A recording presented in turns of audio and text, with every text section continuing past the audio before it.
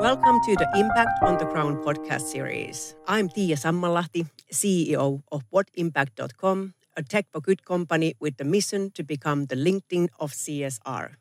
In this podcast series, we'll dig deeper into what it takes to make an impactful change in our society. I'll give a voice to charities, social enterprises, companies, grant makers, individuals, and government officials who all have one thing in common. They are keen to make a difference. We dive into practical solutions and observe the dynamics of those who have resources to give and those working with the beneficiaries on the ground. Let's start making an impact together. Hello, Nick Eade. Welcome to Impact on the Ground podcast, my dear friend. Thank you for having me, Tia. It's so great to have this open conversation about lots of exciting things. Nick Eade is really the Mr. Charity. There's a huge list of things that he does, and everything is related to charity somehow. But he's a special person in that sense that he's harnessing PR, all this kind of a publicity, sponsorships, and his vast network into helping different kind of causes and helping charities to promote themselves and fundraise. So, where to start? The newest kind of challenge you've taken on is to be the lead host in Sunday Lunch on Charity Radio. Tell us about that job, and actually, is this Charity Radio a new thing?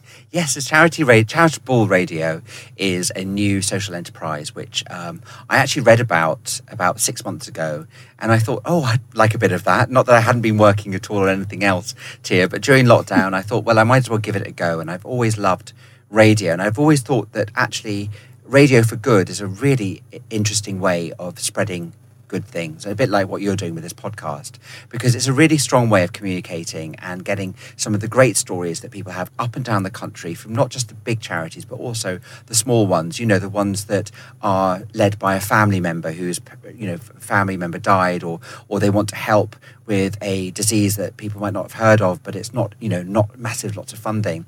So that really was one of the things that sort of got me to it. And I was asked if I wanted to host a radio show. I thought, well, you know what, I might as well. So mine's called Sunday Lunch with Nick Eade, and it's on obviously every Sunday at 11 o'clock. And we have a really good mix, obviously, of great music, which I love, but we have lots of good news stories, and we talk about things up and down the country, whether it's the smallest, somebody walking around their garden for £20 through to massive big fundraisers, and also things like the Virgin Giving Marathon, etc. But also we have some really great guests. So every week I have people from different charities to talk about why they do what they do, how people can fundraise, and it's a shout out as well to really get involved, and that's what's so exciting about it. Oh, and I love it because it's all good news. Yes. Although the charities might be kind of the ideas or their kind of theory of change might come from some kind of ordeal or challenge, but the positive thing that people are doing something about it.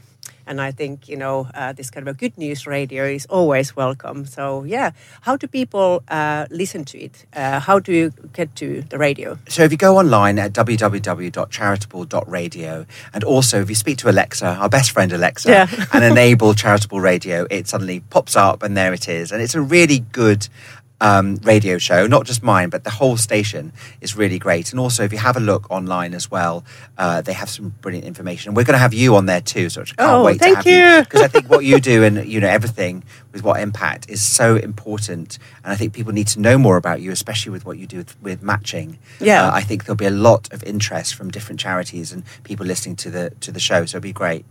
Oh, thank you. I will be very delighted to come. You have your passion kind of cause, I would say. You've been advocate for stroke awareness.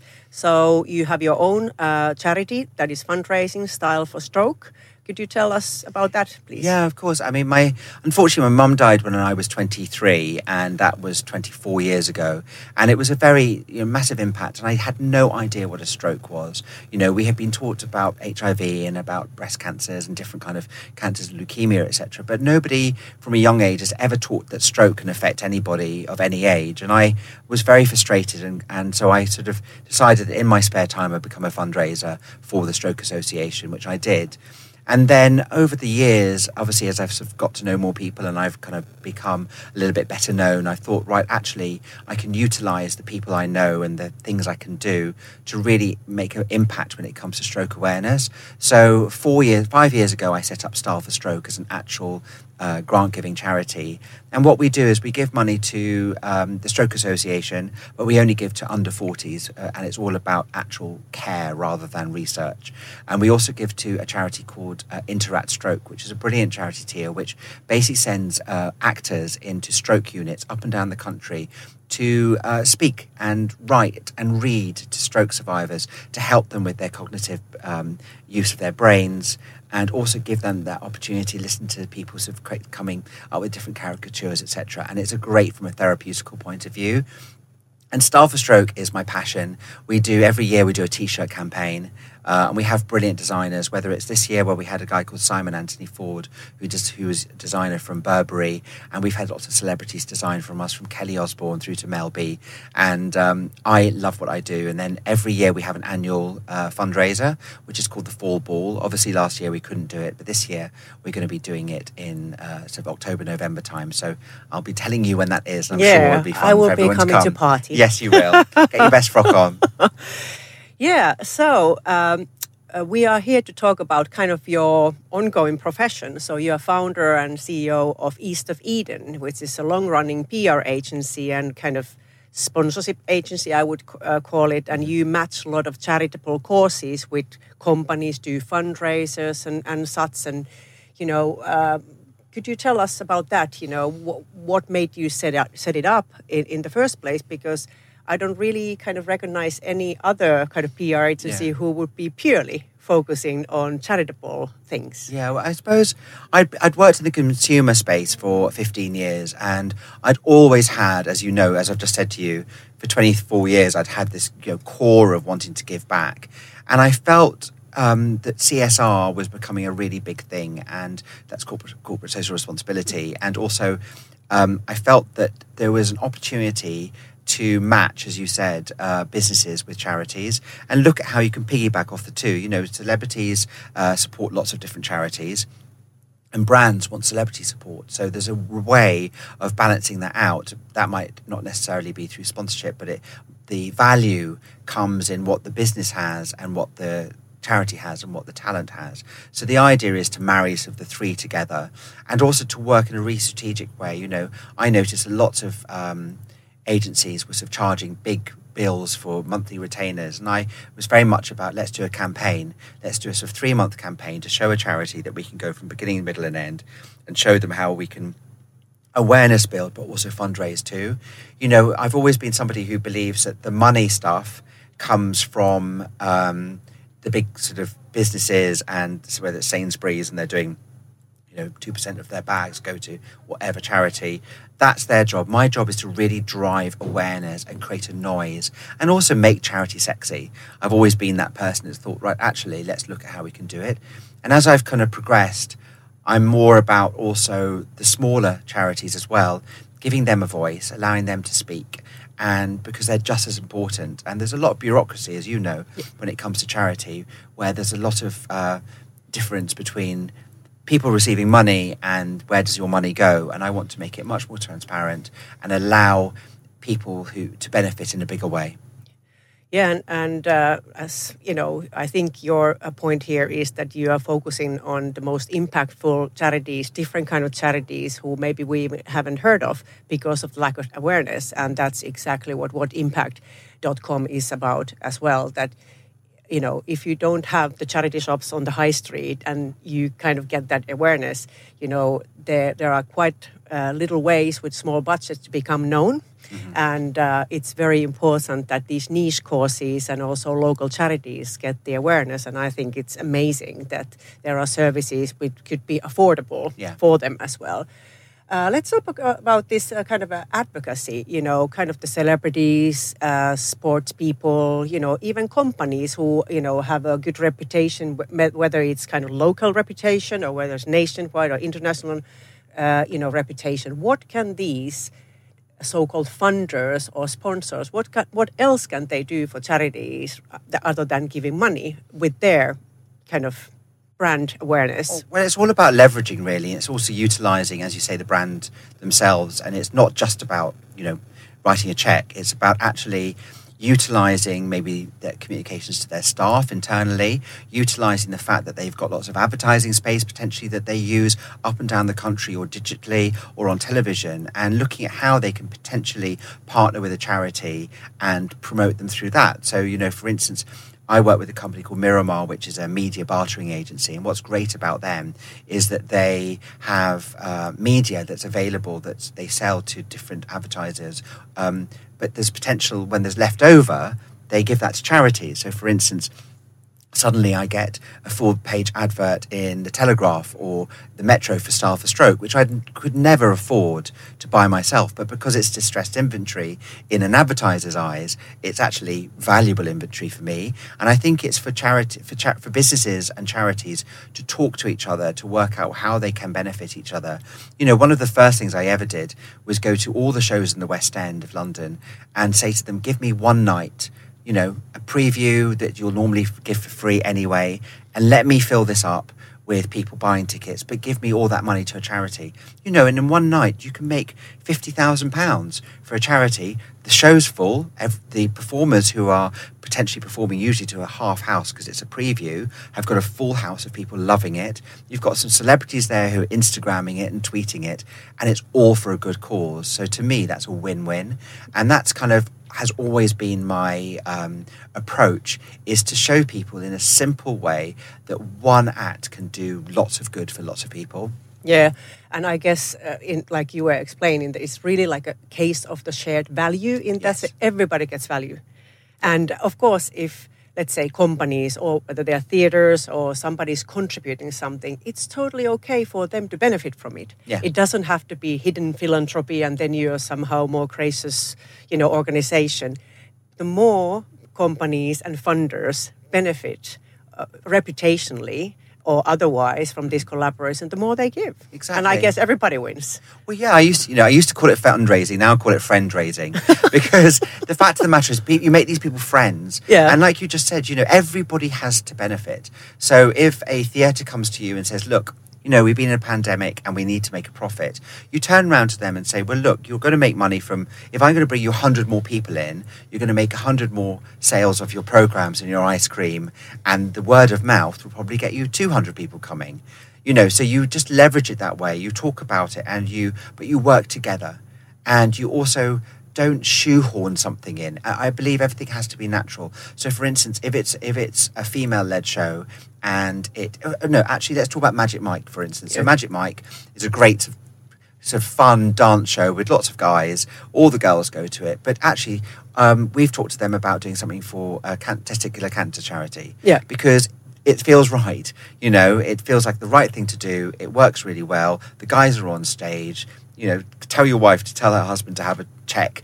And that works really well. And I think if you've got a really good through line, the same thing with Wicked, the musical. We did a thing with them with anti-bullying, because Wicked is all about being somebody who might not be accepted in an environment. So if you do it with a truthful charity, then it creates a really nice story that's a win-win for everyone. Yeah, definitely. I think it's like a strategic partnership in that sense, that you're sharing also, some kind of mission, some kind of a common philosophy, and then it becomes very beneficial for each party. So it's not just artificially built and connected, like here, these examples, what you told, are amazing. And I think also in like a company side, when they are thinking strategically that what are the kind of the cause, what is the difference we want to make, what is the message we want to send to our stakeholders when we are doing any charitable, collaboration, they should really think with open-minded, what's in the company that they would like to address, whether it comes from the staff, whether it's related to their industry, whether it's some kind of a local, kind of aspect, some kind of challenge that they want to solve. And I believe, there might be very powerful collaborations at hand if you really think strategically and then start finding the partners. Mm-hmm. Yeah. I think that's what's great about What Impact, though, because what you've done is you've created a service that allows people to look, as you just said, locally, and look at how they can match, but also then nationally as well, and look at how where their impact could go and who can match with who. And I think there hasn't been that sort of service before, and something which is so easy to use and has got so much information in it which is easily digestible, and that's what people need. So that's what's great about what you're doing, and I think that's moving forward. Hopefully lots of different brands and also businesses and fund givers will be able to use your service to find the right match for them.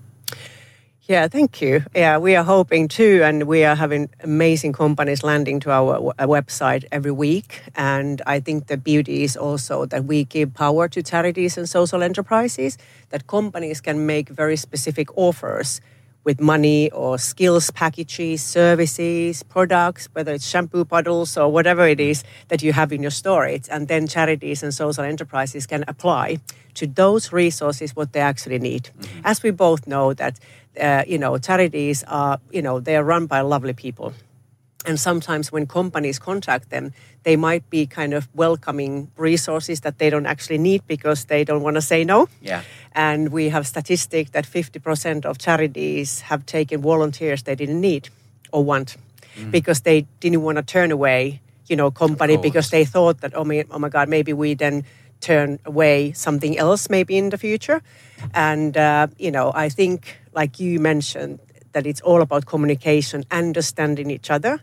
And that's what we are trying to achieve as a brand. And even with this podcast series, that there is an open discussion. Are our values matching? Yeah. And what resources the resource giver has and what does the charity actually need? Open conversation. If there is no match, then it's better to move forward, on and then maybe find another partner. But if there is a match, let's discuss and see what resources, could be then distributed. But I'm very interested about a little bit more about the celebrity, aspect, or if somebody has a really good reputation. You said that it can be very powerful for charity. So how does it then work? I mean, well, I think one of the best examples during the pandemic was Marcus Rashford, who obviously is a very well-known, famous footballer, but also, he decided that he would talk about food poverty and in schools and everywhere. And he basically harnessed that and made it into something that everybody up and down the country was aware of. And so he used his social media, he used his platform, and he used it in a non-patronising way as somebody who is now a superstar earning a lot of money, but who came from a family who had to have sort of food banks he had to go to. And what his kind of celebrity and his voice has done is not just have an impact on the charity that he supports, but also other ones have opened up. The government then talked about it. It then became something that was talked about in the House of Parliament. And it became something that actually everybody up and down the country was aware of. And strategic changes were made. And that to me is the best sort of way of harnessing celebrity. Again, if you look at something like I'm just about to say, I can't remember his name actually. If you look at some of the big, there's a puppy farming charity at the moment who talks about that. And again, during the pandemic, a lot of people were buying dogs and then leaving the dogs. It was a big issue. Yeah. And, although you might think, oh, well, it's only a dog, a dog is a massive part of most people's lives. So to get that again in front of Parliament, to stop this kind of behaviour, and using celebrity like people like Ricky Gervais, who have got big voices, who are also extremely passionate and honest about what they do, then I think that becomes really credible. And that's my main thing. You've got to be honest about it. Yeah. There are lots of celebrities that we see will just jump on a cause, and you kind of think cynically they've just either been asked to do it or it's part of their kind of remit. Whereas there are lots of other celebrities who are extremely passionate. And obviously I work a lot with Eva Longoria, the actress and activist, and she really is an activist. She is somebody who deeply believes in education and education for women, and she is very, very passionate about that and passionate about change, especially for Latina women, of course, because she is herself. But she wants everybody to have as much opportunity as possible. So when you hear something from somebody like that, who has a massive global platform and can use it in a strong way, then it becomes so there's no currency you can place on it, because it really is the most perfect value. Yeah, and I think even many companies can consider themselves, kind of very good advocates. Maybe they are not celebrities as us, but but they, like you said, that they have lots of staff. Some companies are very big. If they start to talk about something, even their staff can be 10,000 or 5,000 or 1,500. That those people are already an audience, but also then many companies don't probably realize that if they take a stand on one kind of topic, they can spread the message not only the employees but also other companies, whole of their subcontractor chain.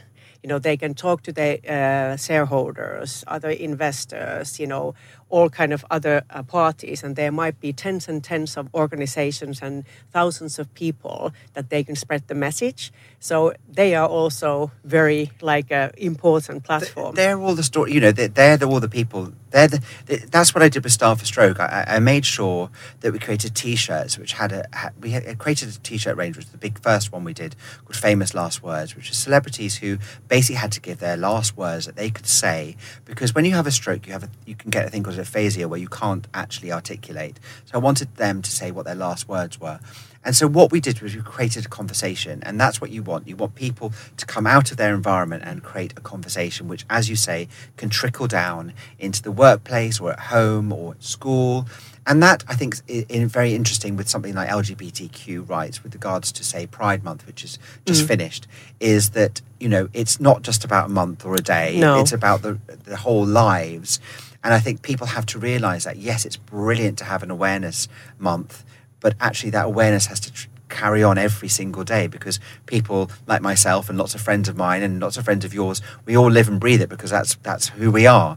So I think, once you create a conversation and you perpetuate it and carry on in a positive way, then it can have a really strong impact. So we've been talking a lot with charities that may be working with very niche causes and some very kind of delicate causes, I would say. And examples, let's say herpes charity. I have had a podcast as well. The CEO participated and said that they have never had any company. I think they once had some kind of pharmaceutical kind of supporting them a little bit, but otherwise companies don't want to start supporting herpes because it's such a stigmatized area.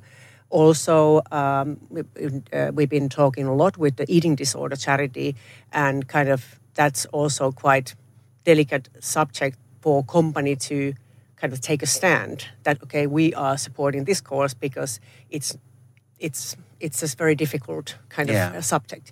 What do you tell these charities? How could they fundraise? What would be the link to the companies?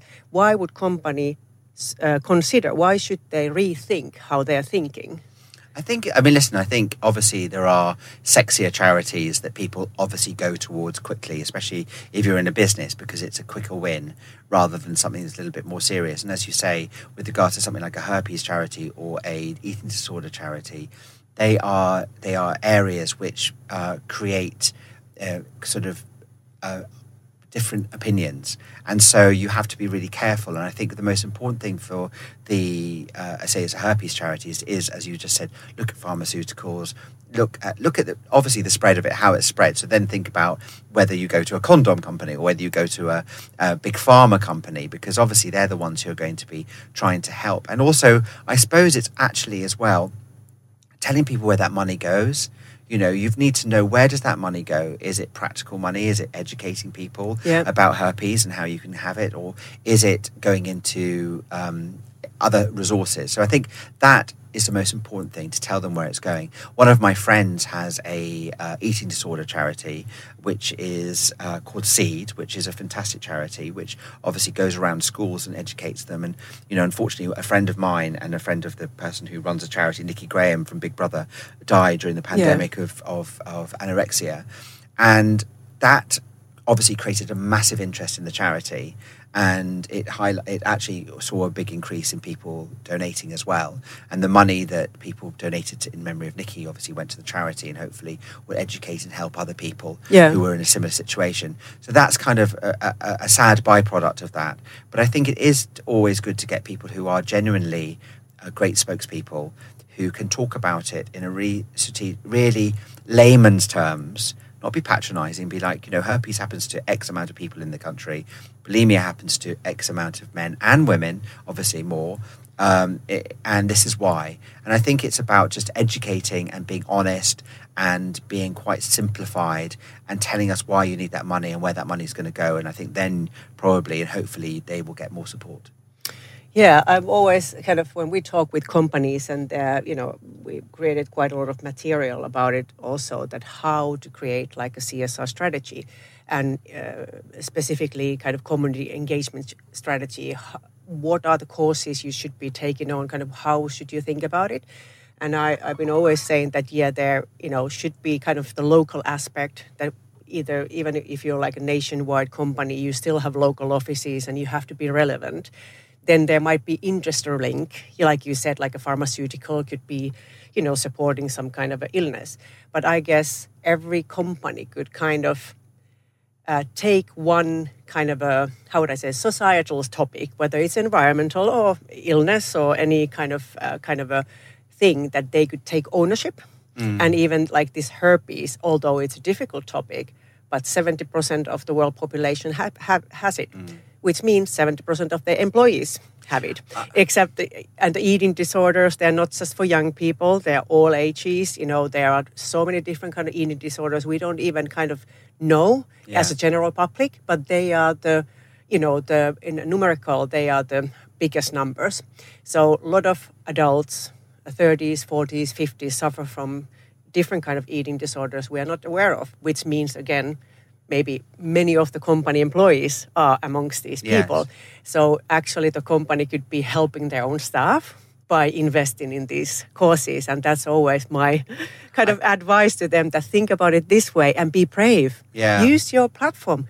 If you're a respected company, you have a voice. And when you take out this kind of a difficult topic, people look up to you and they're like, wow. They do. I mean, we did an event when we look after a place called Ocean Beach, which is in Ibiza, which is a fabulous beach club. But, we decided to do something for charity. We were working with MTV Staying Alive, which is an HIV charity. And, Ocean Beach is very well known for absolutely gorgeous people. It's like a real life Love Island. Everybody's probably kissing and doing lots more, when they've been at the club and they leave. And so for us to sort of give people condoms as they entered and condoms as they left, with information about the spread of it, plus a safe sex sort of education bit, and also kind of still made it sexy because we had like brilliant DJs, etc., was a really strong thing for them to do, and it worked very well in Ocean Beach's PR, because people went, wow, they encourage people having fun and enjoying themselves, but they're also saying, have fun and enjoy yourself, but also be aware. And I think it was really brave. And I think, as you say, other businesses should do that. I think what the biggest issue is that usually a CSR campaign comes from one person, and they will maybe have a family history of something, and so they decide it goes to that charity. Or they will see Children in Need, or they'll see Macmillan Coffee Morning, and they'll look at that as a sort of tick in their box. But I totally agree with you that there should be maybe a beauty parade of 30 charities or 20 charities, and people can choose and then decide maybe who they benefit, or they percentage it up or whatever, and they do a big fundraiser, and a bit of that, fractions of that go to different causes, because everybody is going through something that we don't know they're going through, and everybody deserves to raise money and awareness for things that we might not necessarily know they're going through as well. Yeah, and I guess in companies, both aspects are important, that you kind of have your own, like a corporate level or company, like a board level, director level, strategic choices, which are even supporting your business goals, that kind of decisions, who you support. But then there is another aspect of giving voice to employees, and I see that these are very many times mixed. And of course, if company employees are choosing lots of tens of different charities, and they should be, if they are doing payroll giving, they are fundraising, the money should go exactly where they want to go. But it's not supporting the company's strategic goals in that sense, because, it's made by maybe hundreds of different people, different charities. Obviously, it's helping with the employee satisfaction, retention, and all that aspect. But the company should maybe make a difference between these two, and then think about it. Okay, these are employee-driven decisions, and then we have this kind of like our brand related kind of layer of CSR as well. And that gives then opportunities again for different kind of charities. I think that's really clever. I think the issue is, unfortunately, time. Yeah. And who's doing it and who's going to actually strategically do that and help people in it. Because I think the biggest problem with lots of the big businesses are that they kind of do their thing and then they have other stuff to do, as we know. Yeah. You know, my big thing is that I call everybody I call myself an everyday philanthropist. That's how I see you. You know, we think about good things all the time, and we're not doing it. I'm not doing it in a woke fashion. I'm not doing it like a savior point of view. I'm just thinking actually that could impact me and actually impact other people, and it's really simple. And I think that kind of stuff, that gratification that you can give to yourself, is actually a really nice way. If you can't get your business or your boss to benefit a charity of your own, you can look at other ways. And I'm fascinated by this thing. It's in Canada. There's this thing called 10 Men, and basically it's 10 guys who get together every month, and they all have to raise $100 each. Okay, but they can't write a check, and they cannot be given it. They have to do something. So these guys are CEOs, and they wash cars, they do a bake-off, they have a barbecue, and everything they have to get is free, but their friends pay them then, you know, they buy the cakes or whatever. And then they then have a pool, this $1,000 that they've got from each of them getting $100 each, and then they decide to pay it forward, and they give it to somebody in need. And it's such a lovely thing to do. And it's very simple. And I kind of encourage everybody around me and in my life to think about that model, because you're really doing something for nothing, but the impact that you're going to have on other people and yourself by washing cars, you know, it is so huge and gratifying that it makes me really happy. Yeah, and I guess that in that example, you said that they are company CEOs, and maybe their time would be much more valuable than maybe the £100 what they make a day. But like you said, that, you know, they are people with lots of networks, and when 10 people start spreading this message also and social media, they communicate, they will help with their you know, kind of friends to gain awareness for any cause or any kind of challenge in a society. So they are harnessing again the communication, and it's all about good. But if a CEO has got this challenge to raise $100 without using his own money, and he goes and bakes cakes and takes it round his neighbours have all helped a stranger. Yeah. They've all helped someone, and it's such a lovely feeling because they all feel they're part of a community, and it spreads that story. And that's why I think that to me is kind of the way that I now live my life, and I think about everything in that respect. Yeah. Well, it's the truth that, you know, we are all, like, as humans, everybody just gets so much benefits from doing good. And also, you know, in companies, you know, every single person who is working for the company wants things to happen, you know. And of course, then the decisions might be made by a few people, like you mentioned, on the name of the company. But everybody within the company is, you know, should be made proud of, you know, whatever the company contribution is, even if they themselves didn't participate. Actually, there has been studies done in the United States where they measured the satisfaction, like job satisfaction, and how proud people were about volunteering within the organization. And the results came back that those people who volunteered and who didn't participate but knew what other people had been done, they were as happy. Because even those people who didn't participate or volunteer themselves, they were still proud of the company and the achievements what their peers made. And then they got the satisfaction from their job, you know, kind of, and kind of the fact that the company had been contributing as such. And I thought it was quite funny that we humans are funny creatures that, you know... you get gratified by osmosis. Yes. So, yeah. I think that's quite good. Anyway, thank you so much, Nick. It's been lovely to chat. And I will be visiting your show soon, one Sunday lunch. So if people want to reach you, where can they reach you? Maybe on LinkedIn? Yeah, or... they can look at me on LinkedIn. Obviously, it's Nick Eade, or my Instagram is Nick Eade. And if you have a look at my website, which is www.eastofeldenpr.com, you can see everything that we do. But thank you so much. Thank you so much. Okay, see you soon. See you soon. Thank Bye. you. So, thank you for tuning into What Impact on the Crown podcast. It's been great to have you with us. I'm Tiia Sammanlahti, CEO of whatimpact.com, a tech for good company with the mission to become the LinkedIn of CSR. Whether you are a company with resources to give or a charity or social enterprise looking for resources to make an impact, check out our platform and start your free trial now. Let's make a difference together.